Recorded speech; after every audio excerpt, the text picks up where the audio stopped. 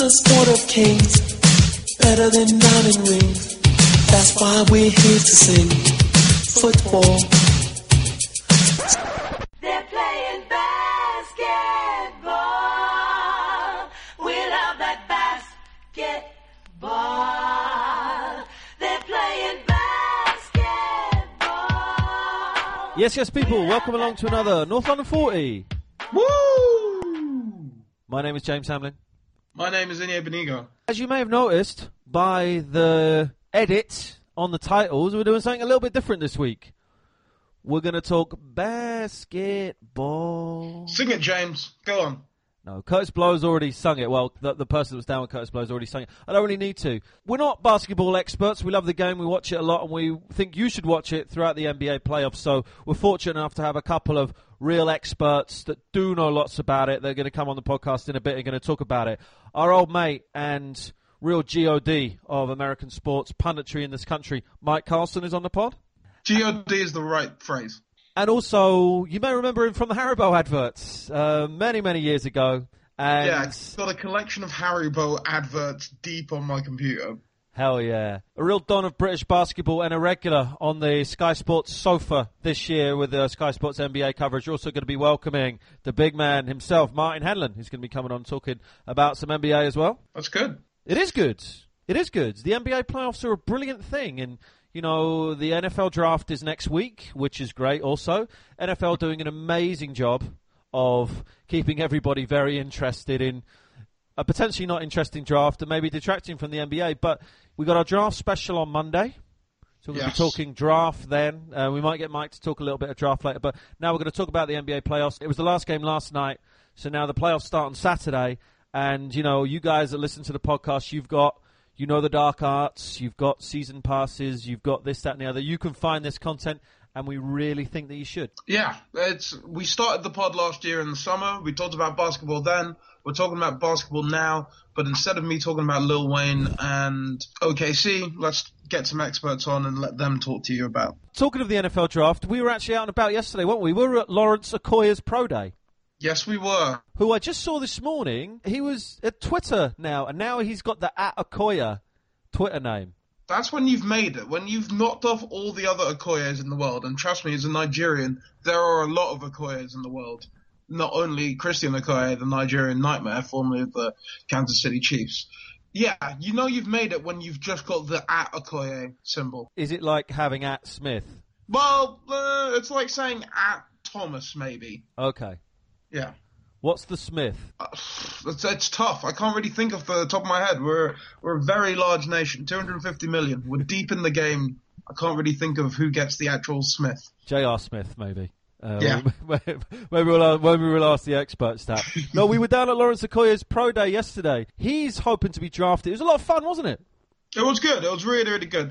I don't know when I'll ever get the opportunity to go see a Combine-type event live in person, but I was glad I went. Hopefully there'll be many more in the future, but we'll be talking about that on Monday's podcast, where we'll have an expert on. You don't have to rely on us to talk about draft, and we'll talk about Lawrence. And we also had the privilege of talking to Tony Allen, a member of the UK NFL Hall of Fame, of which there are two people. The other one is Victor Abubadike, so you know that is legit. We had a chat to him, so he'll be on the podcast on Monday as well. So yeah, plenty more NFL stuff, related stuff coming up on Monday, but today it's all about NBA.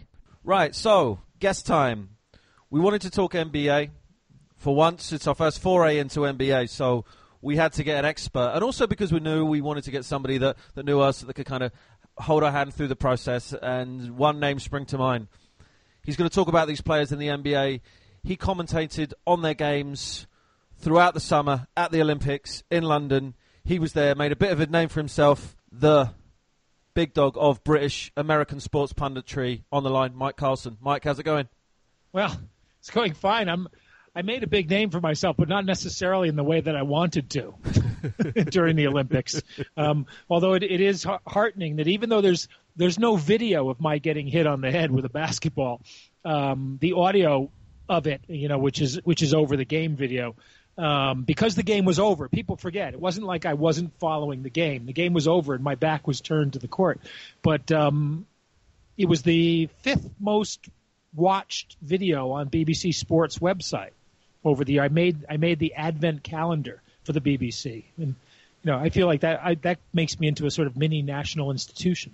Mike, there is video of it. It just hasn't been uploaded to the internet yet. You know that, right? If somebody has an actual picture of me being hit by it, I'd love to see it, because it hurt, for one thing, and I was in shock. And what actually happened was I was asking John Amici, a question to wrap up the show, and instead of answering me, John just looked at me and kind of went, "Hello," which was his response to seeing the ball headed for my head. And in my mind, I'm going, now what does that mean? Bam! And then, right in the head, right in the earphone. And I went, ow! And then obviously I made the famous mistake of thinking that one of the guys in the row in front of me had thrown the ball at me. And I took off on them. But my temper had not been really seen on air or heard on air before.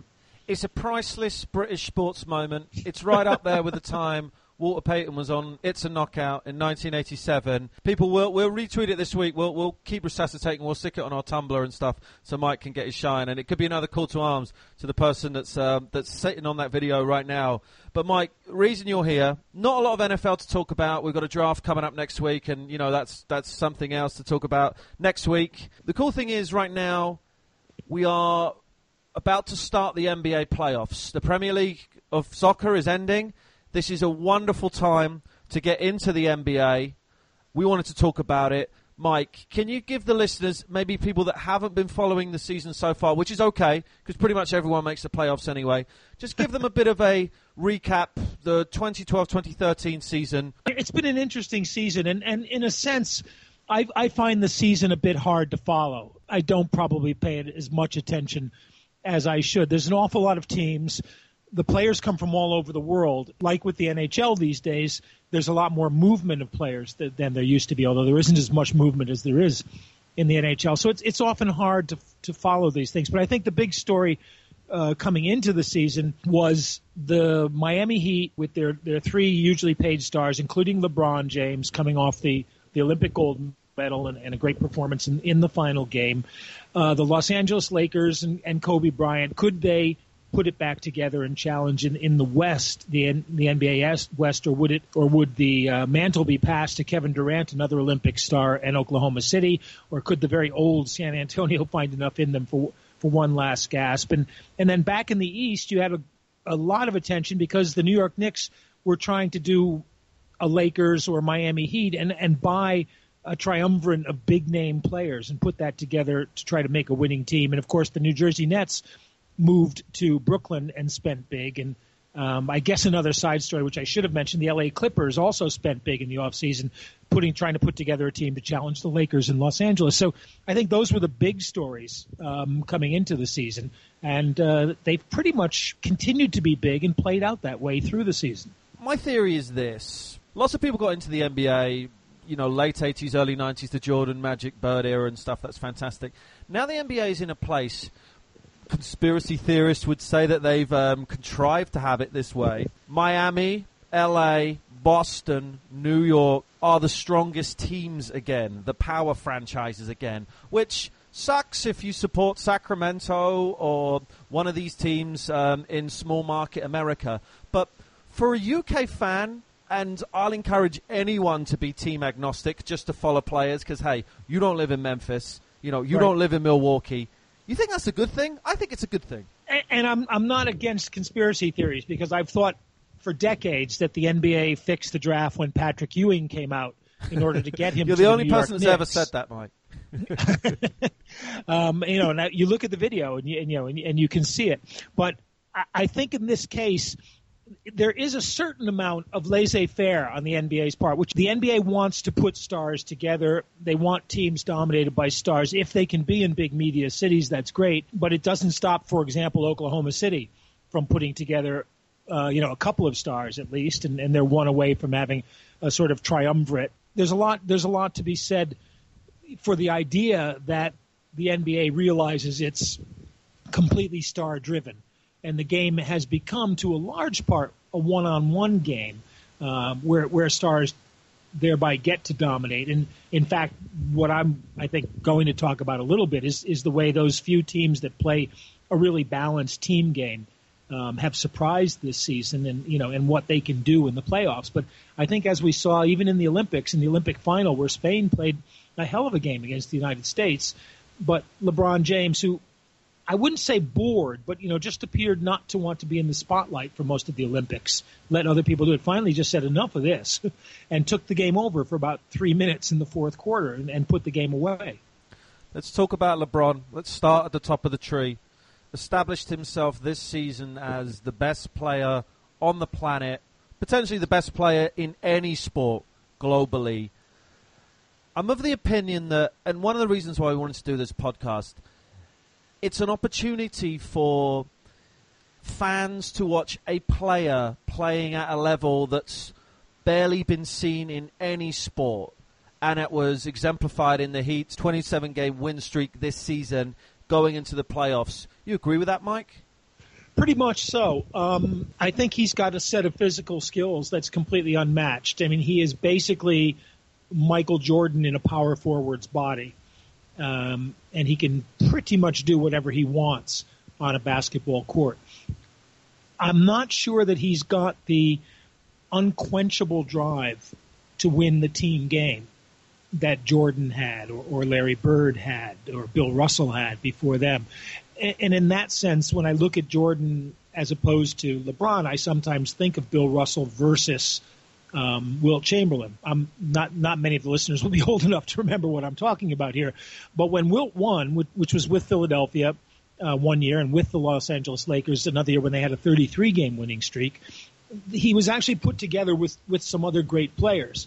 Not quite the Miami Heat kind of mix, but a really good team around him, and he, at least one of those years, played a team game. But he did it deliberately, not instinctively. And I think LeBron is kind of that way too. He doesn't instinctively play the team game. He instinctively is the best player that we've ever seen. And it doesn't necessarily make his supporting cast better, which is why they have superstars in the supporting cast. But sometimes superstars in a supporting cast can't play the role player roles that they need to play in order to get the best out of LeBron James. Mike, you've watched as much basketball as anybody will certainly talk to on this podcast. Well, yeah. Yeah. I was going to say Kev's probably watched a lot more than I do, because I don't stay up and watch the doubleheaders very often. Where you ranking LeBron right now, Mike, and the pantheon of players of all time? And we should tell that story, how it pans out. We don't know, is he going to stay in Miami, go to LA, what's LeBron's legacy? You don't know. Right now, based on what he's done and what you predict he's going to do, I think right now he's got to be sort of top 5. And as I said, physically, I think physical skills and ability, he's probably the best I've ever seen. In context, he's around the top 5, I would say, and that will depend, on what his legacy is, on whether he can win a couple more championships, on whether he can, keep a team together and going. But watching him up close, as I did during the Olympics, and it was clear to me that this guy can pretty much do whatever he wants, almost whenever he wants it. And the beautiful moments, I think, in the NBA season are when there are a few defensive players, and there always are, no matter how good a player is, who can give you trouble. And that doesn't mean you hold LeBron James to 14 points or whatever. It just means you make him work for his shots. You take him out of the team game. You make him get a difficult 25 or 30 instead of an easy 30 or 35. And that can make all the difference, in any single game against the Heat. Let's talk about the Heat, and let's talk about the Eastern Conference first. It's a good place to start. The Miami Heat finished the season with the best record in the East, thanks largely due to their 27-game winning streak, and also down to their general dominant play so far this year. Clear favourites in the East this season. A team that's been terrible for years, Mike, and I'm sure we've all made jokes at their expenses, and has yet to win a playoff game or win their conference for several years. But a clear second-place contender in the East as the New York Knicks. What are you thinking about the Knicks going into the playoffs, Mike? I wouldn't be that optimistic about their chances, because Carmelo is sort of the opposite. You know, if there's a difference between LeBron and Michael Jordan, say, I think Carmelo's kind of at the opposite end of that scale. He is another immensely talented physical player. You know, if you watch the Olympics, Carmelo's basically a small forward with the Knicks. He played center most of the time for the Olympic team. They started Tyson Chandler, who's his teammate with the Knicks, at center, but very quickly moved Carmelo there, and it gave them a team that could compete inside with almost everybody. They had trouble against the Spanish, but also could shoot from the outside against everybody. And Carmelo's going to wind up as the league's leading scorer. He's sitting out the last game just to make sure that happens. And that, to me, says a lot. I mean, that I can understand resting him anyway, but that he's up for the scoring title against Kevin Durant, who also is not going to play his final game of the season, and decides to sit out, sort of typifies that Carmelo attitude. And when the going gets tough, as they say, I'm not sure in which direction Carmelo will get going. He's got Tyson Chandler at center. They've run about 4 power forwards through, including Amari Stoudemire, who was supposed to be the third guy in that big, highly paid triumvirate. That they've got Rasheed Wallace and Kenyon Martin and Kurt Thomas, which like 5 years ago would have been a whole great front court for somebody. But they're not that strong in the backcourt, even though they've got a couple of like 35-year-old point guards in Jason Kidd and Pablo Prigioni, who, by the way, was the guy who kicked the basketball that hit me in the head.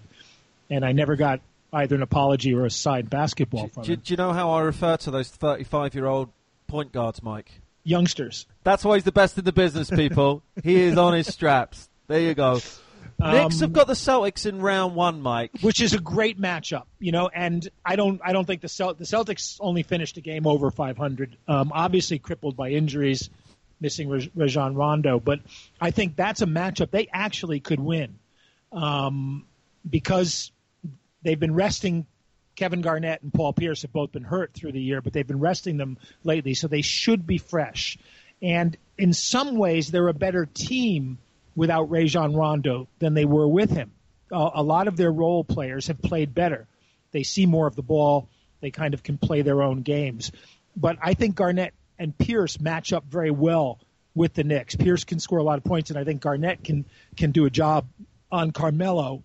And there's an upset potential in the making there. As I said, I don't see the Celtics going very far after that, but that is a surprisingly tough series for the Knicks. An interesting series on paper, potentially the most interesting of the first rounds, sees the Bulls playing the Nets. Who do you think comes out of that series, Mike? It's another tough one. The Bulls have had just a great season this year, considering that their best player's been out for most of it. And almost like the British Olympic basketball team, Luol Deng has had to carry them to a large extent. You know, there just isn't the talent there that you see on the Nets team. You have to make the Nets pretty strong favorites. But I think that Tom Thibodeau has just done an absolutely great job of coaching this team and probably deserves a lot of attention for Coach of the Year. It's a tough matchup in the sense that they need Joakim Noah to hold Lopez in check, basically. Deron Williams is going to get his points. Luol Deng's going to get his points. And I love Deron Williams as a player, too, another guy who just sort of put himself in the spotlight on that Olympic team. To that extent, you know, it could come down to which of those teams is simply able to play better team basketball, and that could be the Bulls. Fast forward, Eastern Conference Finals, Mike, putting you on the spot here. Who do you see in the Eastern Conference Finals? Who do you see challenging for the spot to play in the NBA Finals for the East? Well, yeah, I don't see the Heat. I don't see the Heat being stopped by anybody going into the final.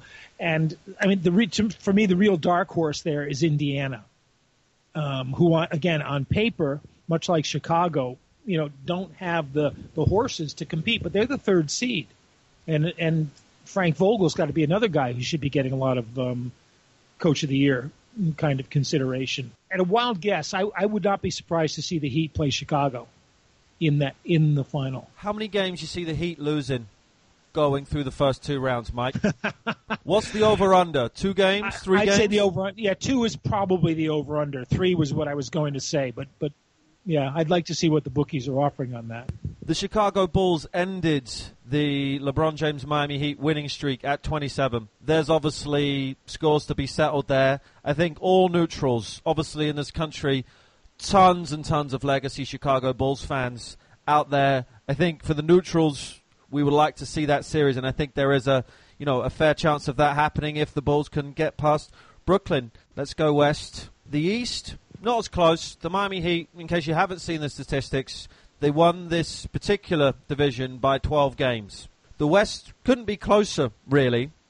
4 games separated the top 5 teams. In unusual fashion, let's maybe start at the bottom of the Western Conference, because the Western Conference contains at the bottom the Los Angeles Lakers, who, against all sorts of odds and in typical LA style, beat the Houston Rockets last night. They had actually already qualified for the playoffs because the Jazz couldn't put away the Clippers. But based on Kobe Bryant's proclamation, Joe Namath style, that they would make the playoffs, the Lakers did make the playoffs. Just, Mike, LA Lakers, where do you start? Well, yeah, in fact, they take the 7th seed ahead of Houston as a result of that. I guess it proves that Kobe Bryant can be a real influence even if he's not on the court.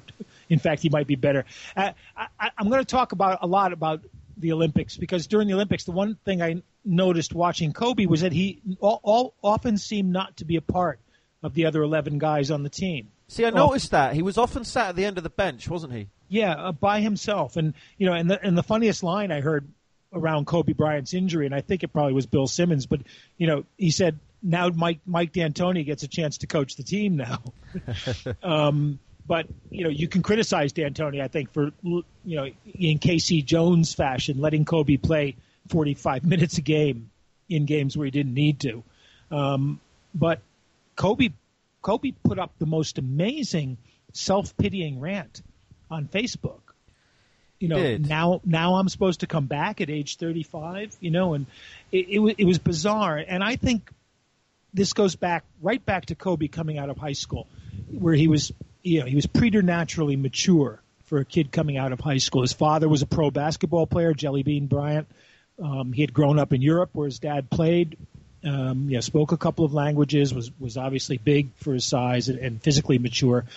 And I get the feeling that early maturation, and stepping right in as a mature player in the NBA, still in his teens, sort of led him to, shall we say, a lack of growth later on in his adult life.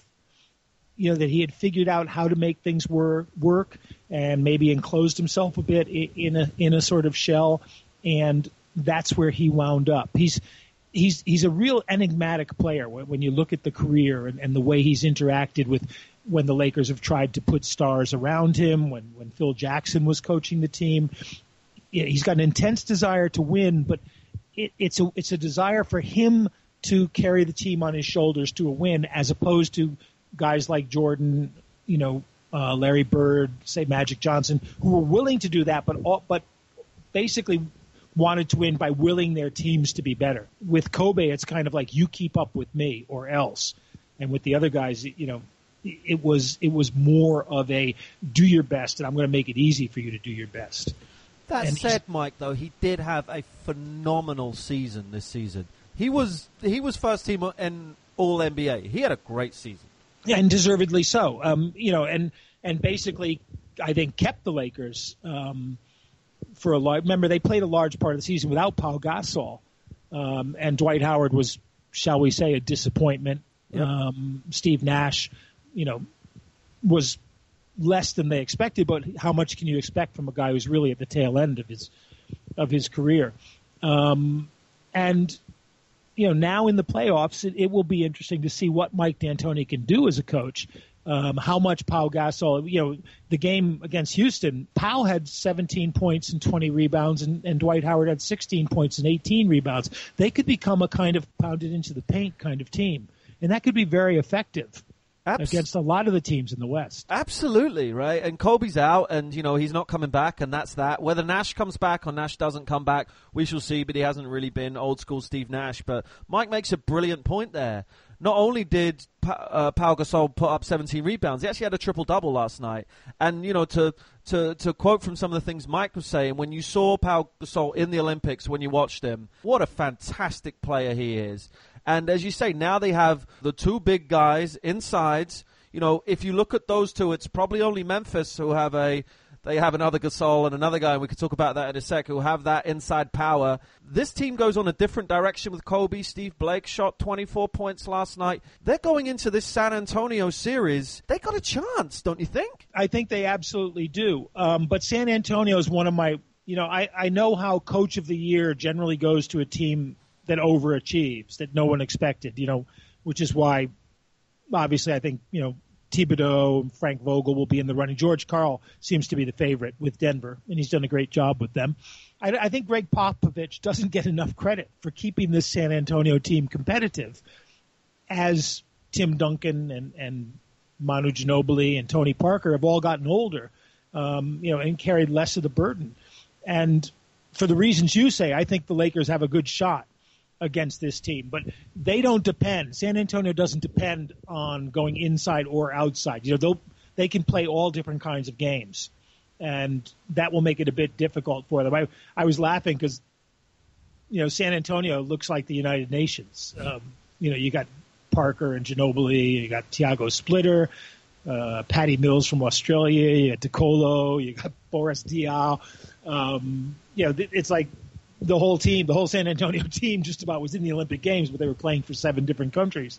They're a lot of fun to watch because of the way they play basketball. And I think that's going to be a good series. And I really do think Powell will get his. I think the real key to that for the Lakers is Dwight Howard. And if Howard comes to play and if those two guys decide they can carry that team on their back, there could be an upset. Another fortunate thing to come from the result last night, not only do we get this very, very tempting LA San Antonio series on paper, we also have James Harden going up against the team that decided to trade him a year early. His Houston Rockets are taking on OKC and the Thunder. And it should be another fascinating series, Mike, don't you think? Yeah, and I don't think Oklahoma City is going to have a whole lot of trouble with Houston. And unless Harden really is enervated to play well above his level and everybody else's, OKC's an interesting top seed. And again, going back to what you were saying, what I was saying about the Lakers playing inside, inside they've got Ibaka and they've got Kendrick Perkins, who doesn't play a whole lot, and then they've got a couple of guys like Tabi as backups. But they can play inside if they have to. And then you've got Durant, who's got such length, which is one of the big words nowadays. Everybody talks about length instead of height. Durant's got such length that, even though he's playing small forward or whatever, you can bring him inside and use him to defend inside. And I think they're going to be a difficult team to beat. Like I said, I don't think Houston could do it. And really, it may come down to a final before somebody really challenges them. Probably the most hard-fought series with a playing card width between the teams. These teams had an identical record in the regular season, is the Los Angeles Clippers against the Memphis Grizzlies. How do you see that series going, Mike? I kind of like the Clippers in that one, although everybody kind of assumes that the Clippers have no heart, and the Grizzlies will have all the heart, as it were. The Clippers are kind of flattering to deceive, but I don't see the answer in an abstract world. Boy, that sounds.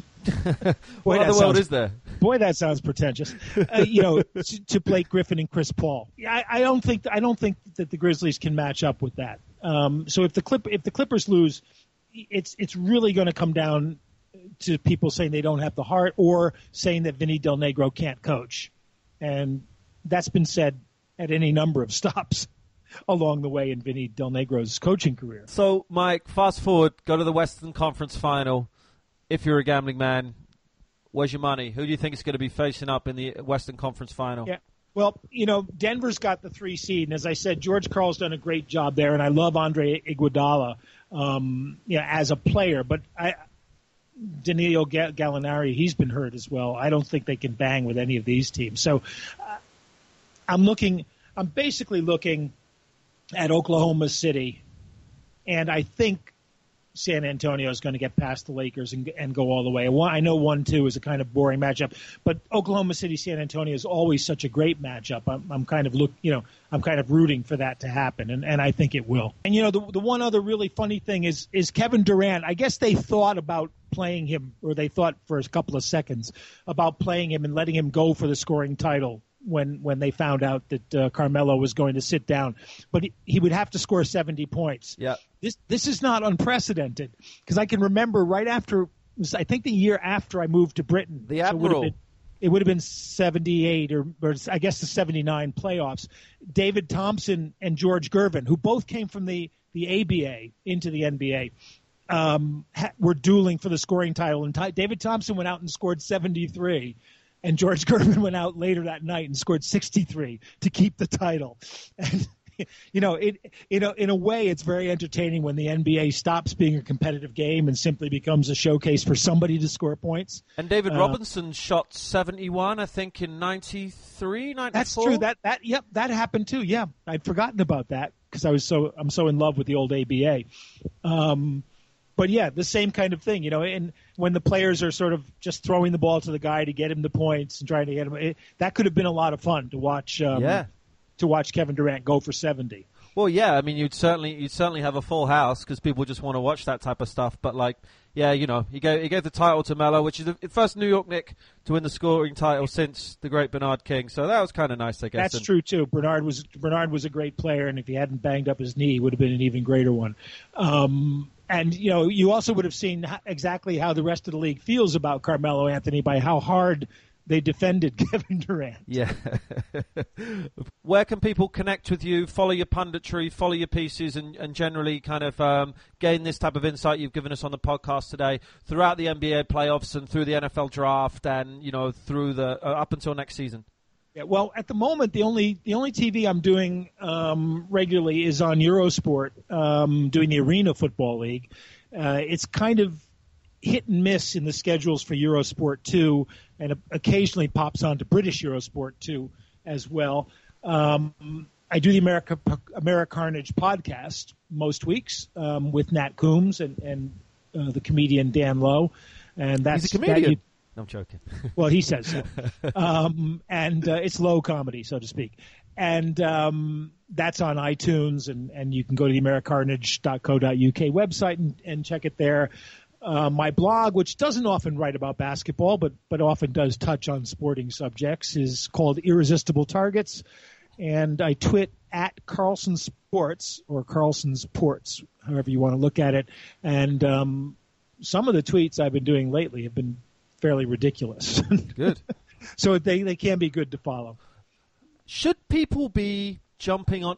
We see lots of stuff. It's the off season in the NFL. People are doing draft stuff and mock draft stuff, and all sorts of rah, and worrying about their teams. But let's talk about arena football quickly. You're broadcasting that on Eurosport. If people want a bit of an American football fix, should they be jumping on that? What's happening in the Arena League right now? Well, it is a different game, and it's not. If you're a big fan of a lot of the things that you're a big fan of outdoor American football for, you won't get in arena. It's an awful lot like watching five-a-side football as opposed to outdoor football.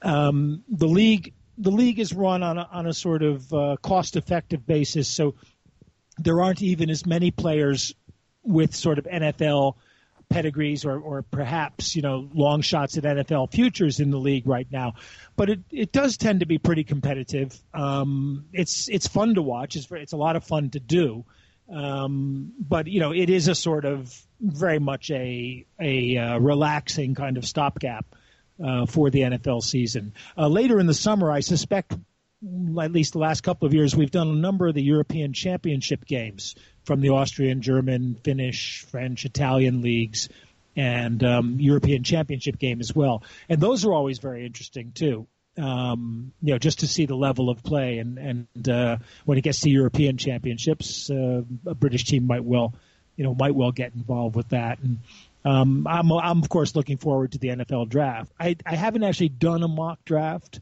That's okay. since the days of being on Inside the Huddle with the NFL's podcast, where they were asking me to, for the basic reason that the moment the draft starts, the mock draft becomes completely irrelevant.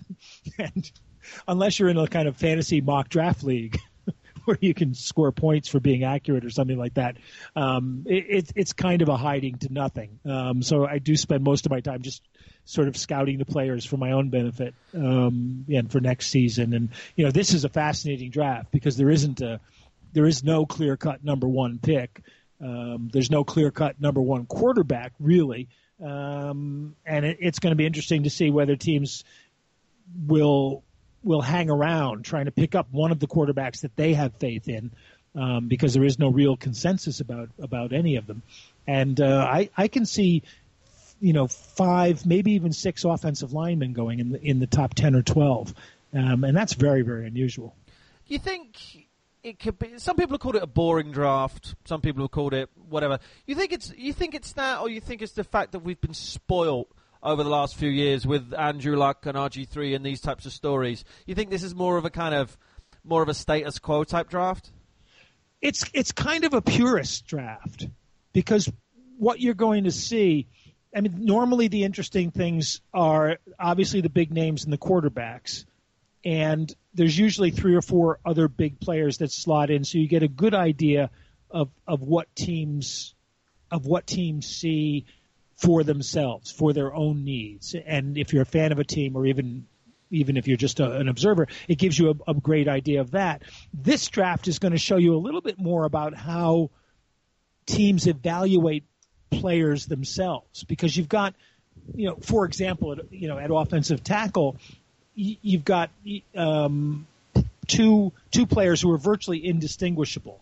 So if one goes 1 and one goes 2, or one goes 1 and one goes 3, what's the factor that's made those teams take it? If a team takes a ready-made guard like Warmack, say, over the 3rd or 4th best tackle, how good does that mean the guy is? And I find questions like that, really fascinating this year, and there'll probably be a lot of time for that. And hopefully, I suspect there's going to be a number of players going early that there hasn't been that much hype around, and you're going to see guys drafted inordinately that people are going to be accused of reaching, like Seattle was, say, for Irvin last year, because people are just getting their heads around the idea that there are players who fit a team system who don't necessarily grade out as a top 10 pick in their draft. But if you're the Seattle Seahawks, he's a top 10 pick for your needs. We'll get through those picks, and then we'll get into the more fun picks, I'm sure, the Manti Te'os and the Tyrann Matthews and the Geno Smiths and the Denard Robinsons and these types of guys. So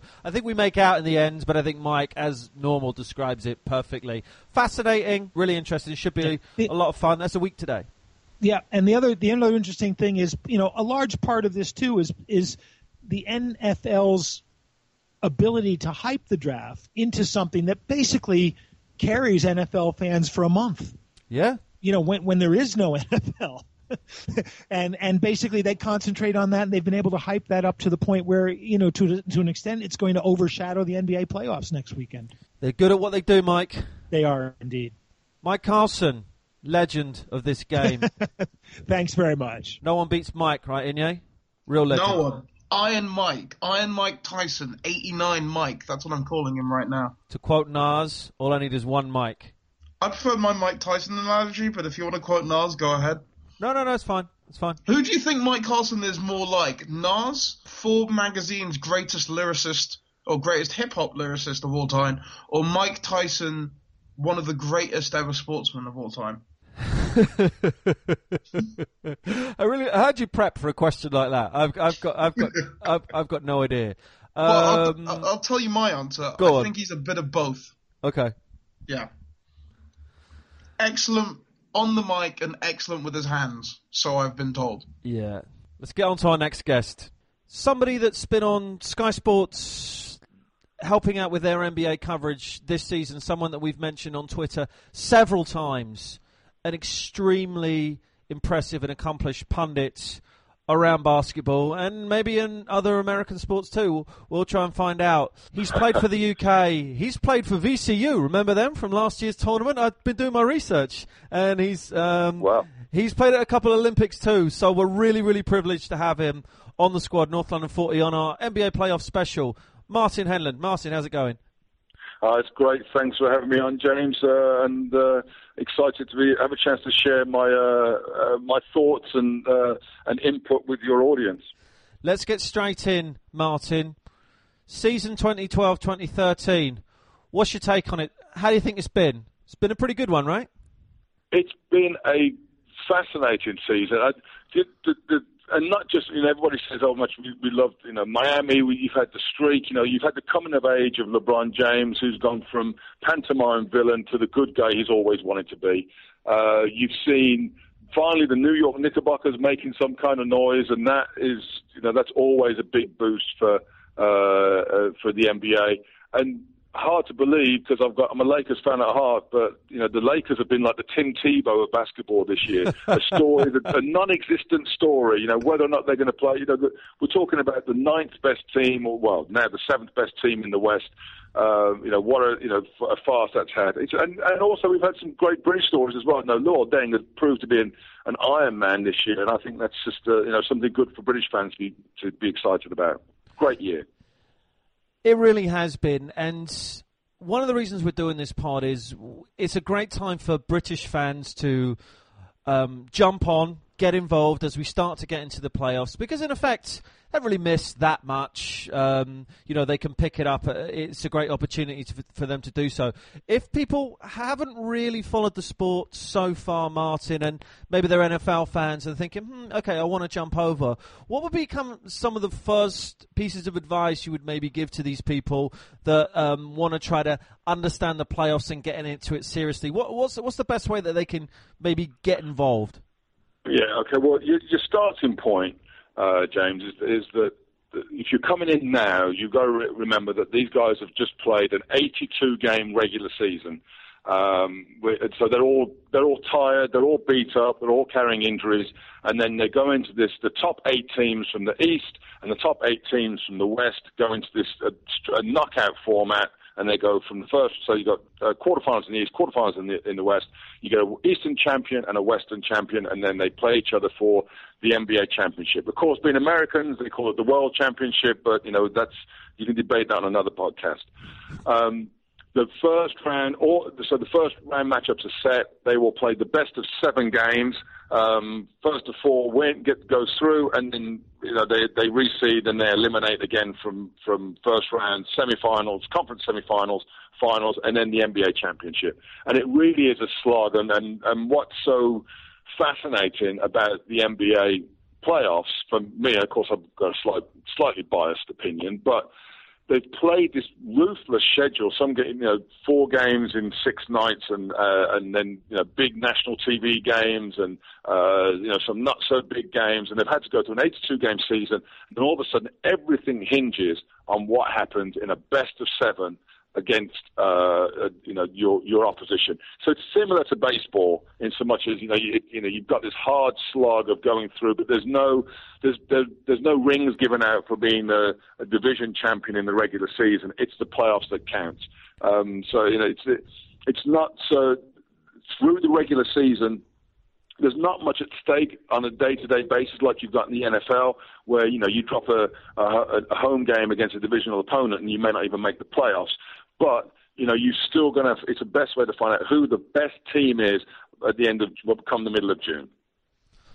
You're a Lakers fan. You spoke about that, Martin, and we were talking about the Lakers earlier with Mike Carlson. I'm sure you watched last night's game. How are you feeling about the Lakers going into this San Antonio series? The opinion seems to be divided. What's your take on how the Lakers are going to perform, and maybe without Kobe, what we can expect from them? San Antonio missing Ginobili. Parker's been a little bit under the weather recently. Seems like the pick of the series of the first round of the playoffs. If I've got to do the sales pitch for the NBA, I would say that this is about the best matchup that the Lakers could have hoped for. a beat-up San Antonio team that has had trouble in the playoffs the last couple of years because of injuries of their big three stars.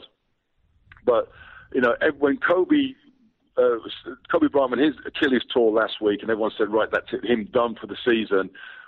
In fact, I actually tweeted before the game last night. I said, look, come on, Lakers fans, let's face it, we really want to get knocked out now. Because we had the home game against San Antonio on Sunday that the Lakers came out and won. That was a great way, if you like, to end the season. Why would you want to go into the playoffs and suffer the potential torture when the Lakers were looking at 8th spot of getting swept by Oklahoma City?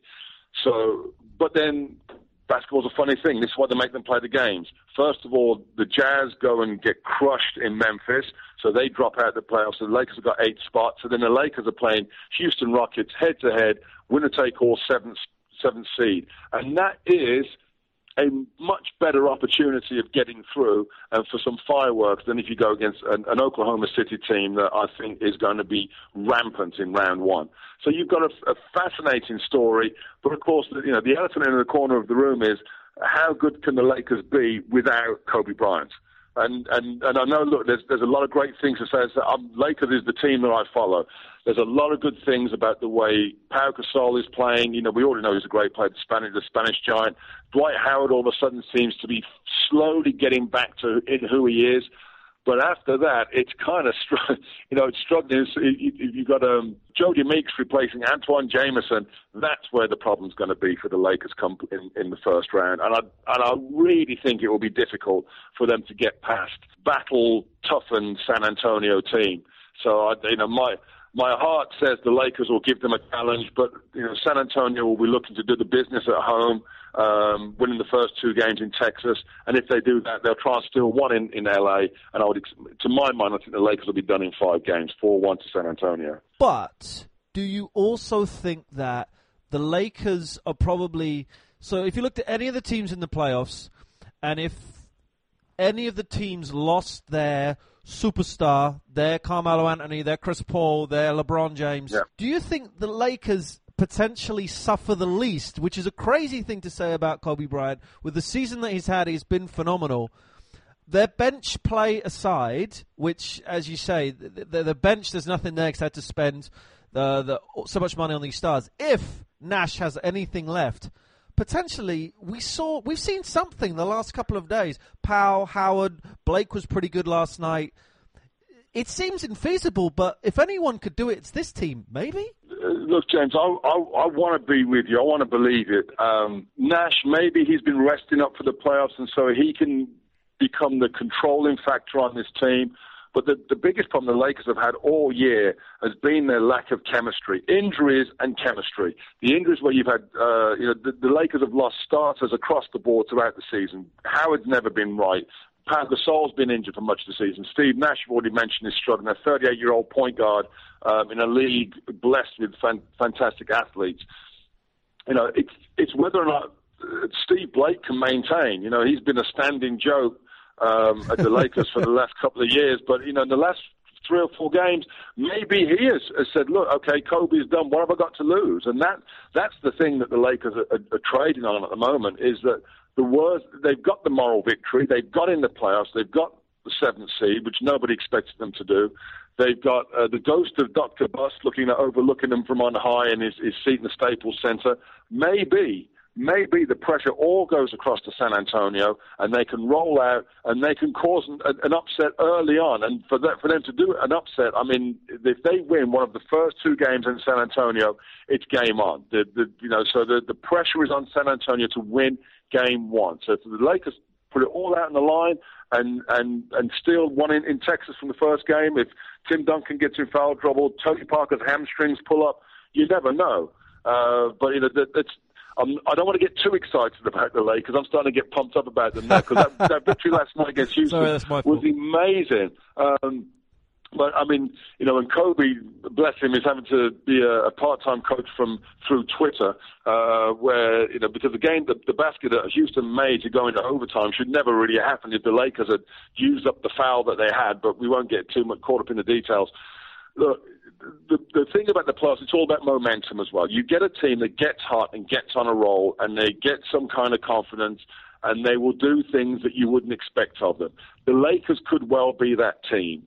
The issue is that San Antonio, every year, they come into the playoffs and the Coach Popovich starts to rest his starters. He wants to get them right. If they are feeling fit and healthy, I think that it's going to be, it'll be good to watch, but, you're going to be sitting there after game 2 saying, man, if we only had Kobe. In the West, Martin, you got to pick one team who's going to advance through the West. Who's your money on if you're a betting man? Well, whose money am I betting with? Yours? Sure. You can use the North London 40 kitty. If I'm using the North London 40 money, slush fund. Look, you're gonna. A lot of people are going to ride Oklahoma City, and there's no reason to back against them except if you're looking for some value. Take a long, hard look at the Grizz, Memphis Grizzlies, because they've got the makeup of their team is such that they should do well in the playoff format. Because by that I mean, when we get to the playoffs, the NBA slows down. There's a lot more what we call the half-court game, pound the ball inside, looking to get easy baskets in the paint, and that's what Memphis Grizzlies have got. You've got great low-post scoring in Marc Gasol and especially Zebo, Zach Randolph. They've got balance on the outside, great point guard in Mike Conley. They could cause some damage, but the Oklahoma City team, they've got the loudest stadium in the league. They've got Iron Man in Russell Westbrook. I don't think Russell Westbrook has missed a game since he was in high school. I mean, this guy never seems to get hurt. Durantula, Kevin Durant. Oklahoma City is going to be your favorite to back your dark horse. I would go with Memphis. I think you're right. And anybody that had the chance to watch the game last night, you had Utah, who were fighting for their lives, trying to get in the playoffs, allegedly. They got absolutely annihilated by Memphis last night in a game where Memphis had nothing to play for. But, their stars played well. Rudy Gay's gone, and they've become better since then. So I don't disagree with Martin. I think that's a really good call. Let's go East, Martin. Who's your pick of the East? Surprise us. Do you want me to try and find a reason to go against Miami? No. It's hard. I mean, look, the Heat have proven themselves the best team in the NBA, streets ahead of the competition this year. That 27-game winning streak is something that it speaks mountains about how good this team is. And, of course, the thing is, you've got LeBron James. He is a freak of nature. He's when you've got superstars like that in your midst, it's easy to take them for granted. Even when Michael Jordan, who was dominating the NBA for years, people said, Bird in his prime would have given him some trouble, and what would he have done with Wilt? LeBron is like that. When he's with you, appreciate him. You look, the reverence we talk about Michael Jordan with today, that's the reverence we will talk about LeBron James with. And he's got over that hump. He's got that monkey up his back where he won that first title last year. So now he knows how to do it. He's got a cast around him that the rest of the league believes can do it as well. So it's hard to see past Miami coming out of the East. The interesting story, to my mind, is whether or not these Knicks are for real or if they're going to be the Knicks of 2 years ago. The Knicks that couldn't make the playoffs, the Knicks that could capitulate. Who will they match up against in the Eastern Finals? So, Miami, I think, they're a shoe-in. Their first-round matchup, it's hardly even a playoff matchup. I was reading somewhere where someone was saying that Coach Spoelstra is going to tell his team that to save the minutes of the likes of Ray Allen and keep him fresh, he's going to say that the Milwaukee series is an exhibition series. They will sweep past Milwaukee without even breaking a sweat, which then puts them into an intriguing matchup against the winner of Chicago and Brooklyn. If it's Chicago will give them some headaches. But, other than that, I can't see Miami getting any serious pressure till they get to the Eastern Finals and maybe even, the NBA Finals. You talked about whether or not New York is for real, I'm not sold on the Knicks. I've got a feeling that they could, and it may not be the Boston Pride that gets them in round one, but the Knicks will go as far as Tyson Chandler's defense can take them. You mentioned Michael, you mentioned LeBron in the same sentence, and that continues to happen. A lot of people in the UK would have witnessed Jordan's dominance in the NBA, but obviously back then, there was a world before an internet and before Twitter, and where we used to watch shows like Transworld Sport and watch Channel 4 coverage. Shout to the guys that were doing it back then, Alton Bird and all those dudes. But it was kind of footage a week behind in condensed highlights, and there really wasn't that, and everyone's had to go back and discover that footage. Now with LeBron, fans are in the fortunate position where they can watch every single game. They could track him 24/7 if they choose to do that. But they can watch every single game that he's taking part in on Game Pass. To me, that seems like something that people, it's an opportunity they should not be missing, because like Michael Jordan, these are players that come round once every 20 years. Would you agree with that, Martin? Oh, absolutely. You've kind of answered your own question there, James. Look, you get a chance to see LeBron James. You've got to go and see it. Even if you just look at the highlights, he's more than just a guy who can dunk, and he's more than just a guy who he's 6'8", strong as a warehouse with the speed and agility of the fastest running back. He's like you've mixed. I always joke that it's almost like the older fans of NBA history. Think back to Utah Jazz, John Stockton and Karl Malone. It's almost as if he's a product of them as a love child. If those two guys could... X-rated, Martin, X-rated. Yeah, okay. Well, we haven't got footage to prove it actually happened. If you combine their DNA, you've got a fantastic point guard in John Stockton, an incredible physical specimen in Karl Malone. You mix those two together, LeBron James rolls out. So if someone said to you, 2 for 1, you're going to get one player of those, that's what you've got here. He is an absolute joy to watch. He does things that we've never seen before. When the NFL comes to town once a year, if it's Brady and the Patriots, everyone's coming to see the Patriots, but they want to see Tom Brady perform. That's the kind of opportunity we take with LeBron. And he's, as I say, he's a player of a generation.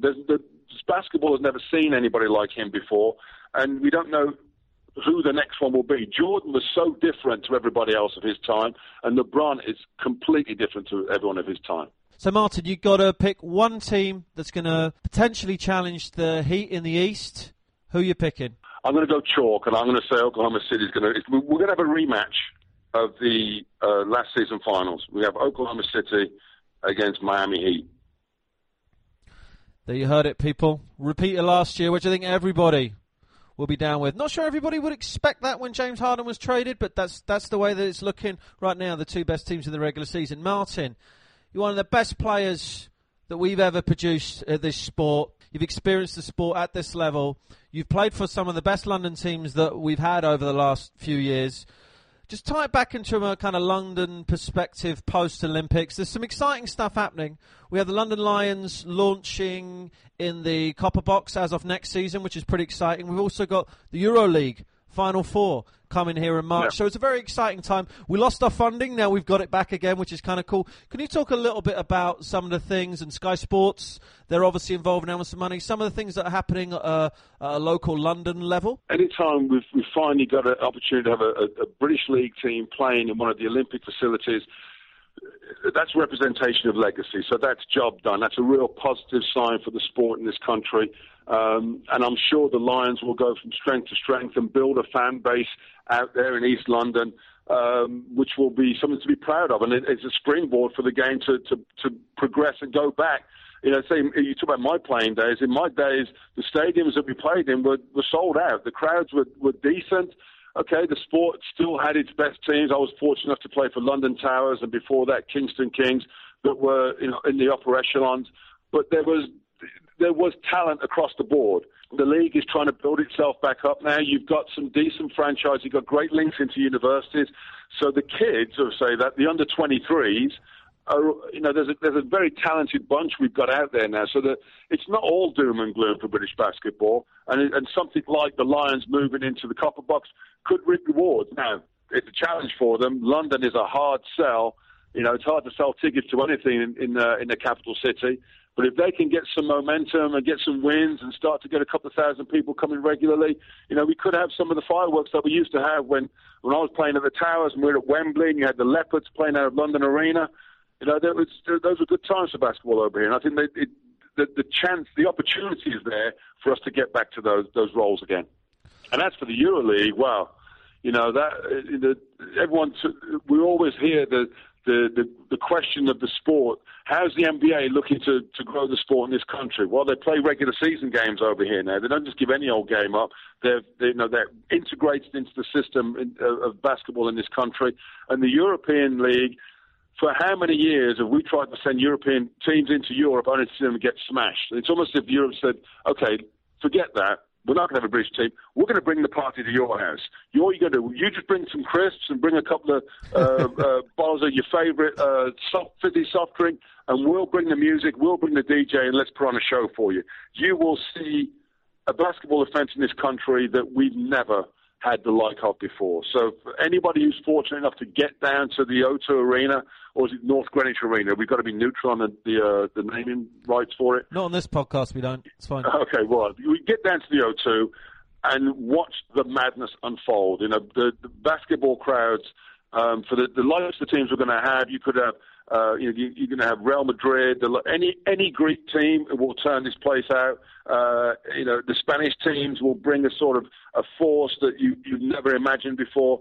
It will be an absolute jamboree. And I'm really hoping that the rumor is true and that they do come back for 2 years. I've always said it's great to have it in almost a neutral environment. The tickets will sell out almost instantly. I know a lot of people coming up from Lithuania and they haven't even got a team in the playoffs, let alone with a chance to make in the Final Four. You know, you will truly see how strong and highly followed basketball is in the world. And you know, you can't ask for anything bigger than that. You know, the NBA is putting on a show over here. You know, they're back in October with preseason games in Manchester as well, so they're taking their show out on the road. European basketball, we're getting the best that money's got to buy coming over here. You know, TV coverage is starting to pick back up. You know, but basketball is, you know, the opportunity is there. It's a question of whether or not the powers that be within the sport can capitalise on it, get some commercial investment, and get the excitement back to where it was pre-Bosman, I suppose we were talking about, mid-90s, early 90s, when basketball was on a roll over here. It's a great time, people.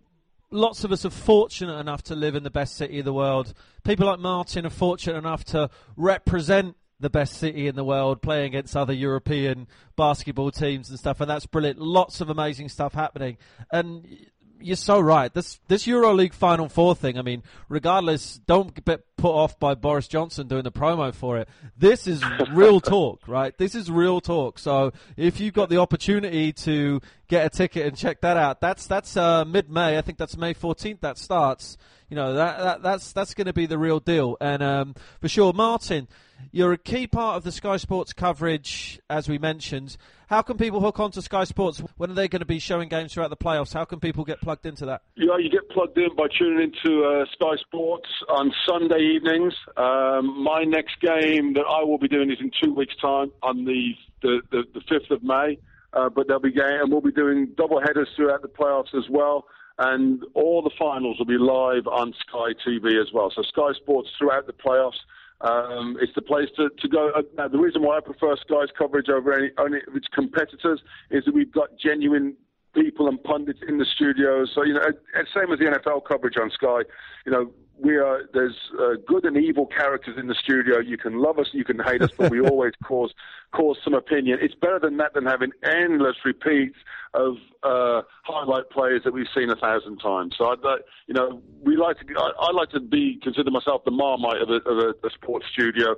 I say what I think, what I believe, and if I upset someone, that's good too. I know I got a bit of bad feedback when I said that Raymond Felton had been a disaster in New York. Well, to my mind, he has been. You know, so that's what we do. We're there to foster conversation and to help enjoy the spirit. It's almost like we want to be sitting in your living room with you. But yeah, as I said, you're right. Tune in. If you've got League Pass, from what I understand, League Pass is free this weekend. So really? Any of your listeners get a chance. They are doing a special promotion, so you can watch the first weekend for free on the League Pass. And then they'll be after some of your shekels for the rest of the season. But tune in, watch it, and take a look. I mean, it's the curse of my iPad where I roll over and I want to see what happened. You know, with one eye cracked open.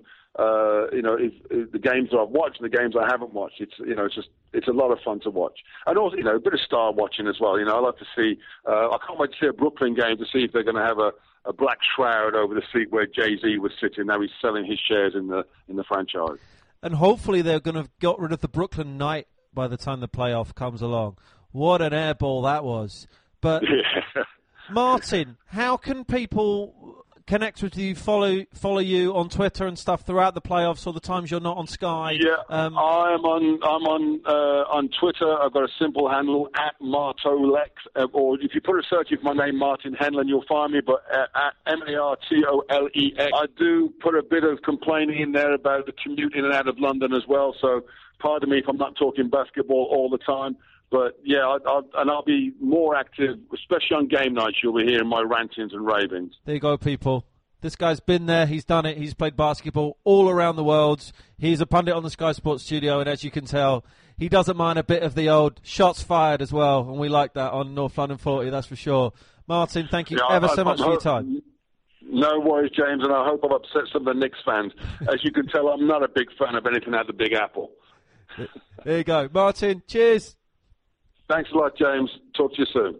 So, you heard it from Martin Henlon. You heard it from Iron/One Mike Carlson. NBA playoffs start on Saturday. Going to be sick every single night. It's not like the NFL playoffs where you have to wait a week every single night. There is games. You've got Game Pass. You've got Sky Sports. You've got ESPN America even down there. Lots and lots of excitement. Doesn't help your social life, but that's not our problem. Then we got the draft pod on Monday, draft Thursday night. There's a draft party in Moorgate. Again, we've got to mention that. Adam Goldstein down there hosting that. The Jacksonville Jaguars are doing another fan evening with Tony Baselli next week as well, right? Shit is popping off. Excuse me, part of my curse word. It's popping off, right? Even though there isn't any NFL going on, it's popping off. Who'd have thunk it? It is. There's more stuff going on now than there was during the actual regular season. Which makes our life a lot harder, but that's okay. People, thank you for listening to North London 40. Enjoy the playoffs, enjoy the draft, enjoy listening to us. We're going to be around, and we appreciate your support, and we will speak to you soon. Take care. The north side, the north side, the north side, the north side, the north side, the north side, the north side, the north side.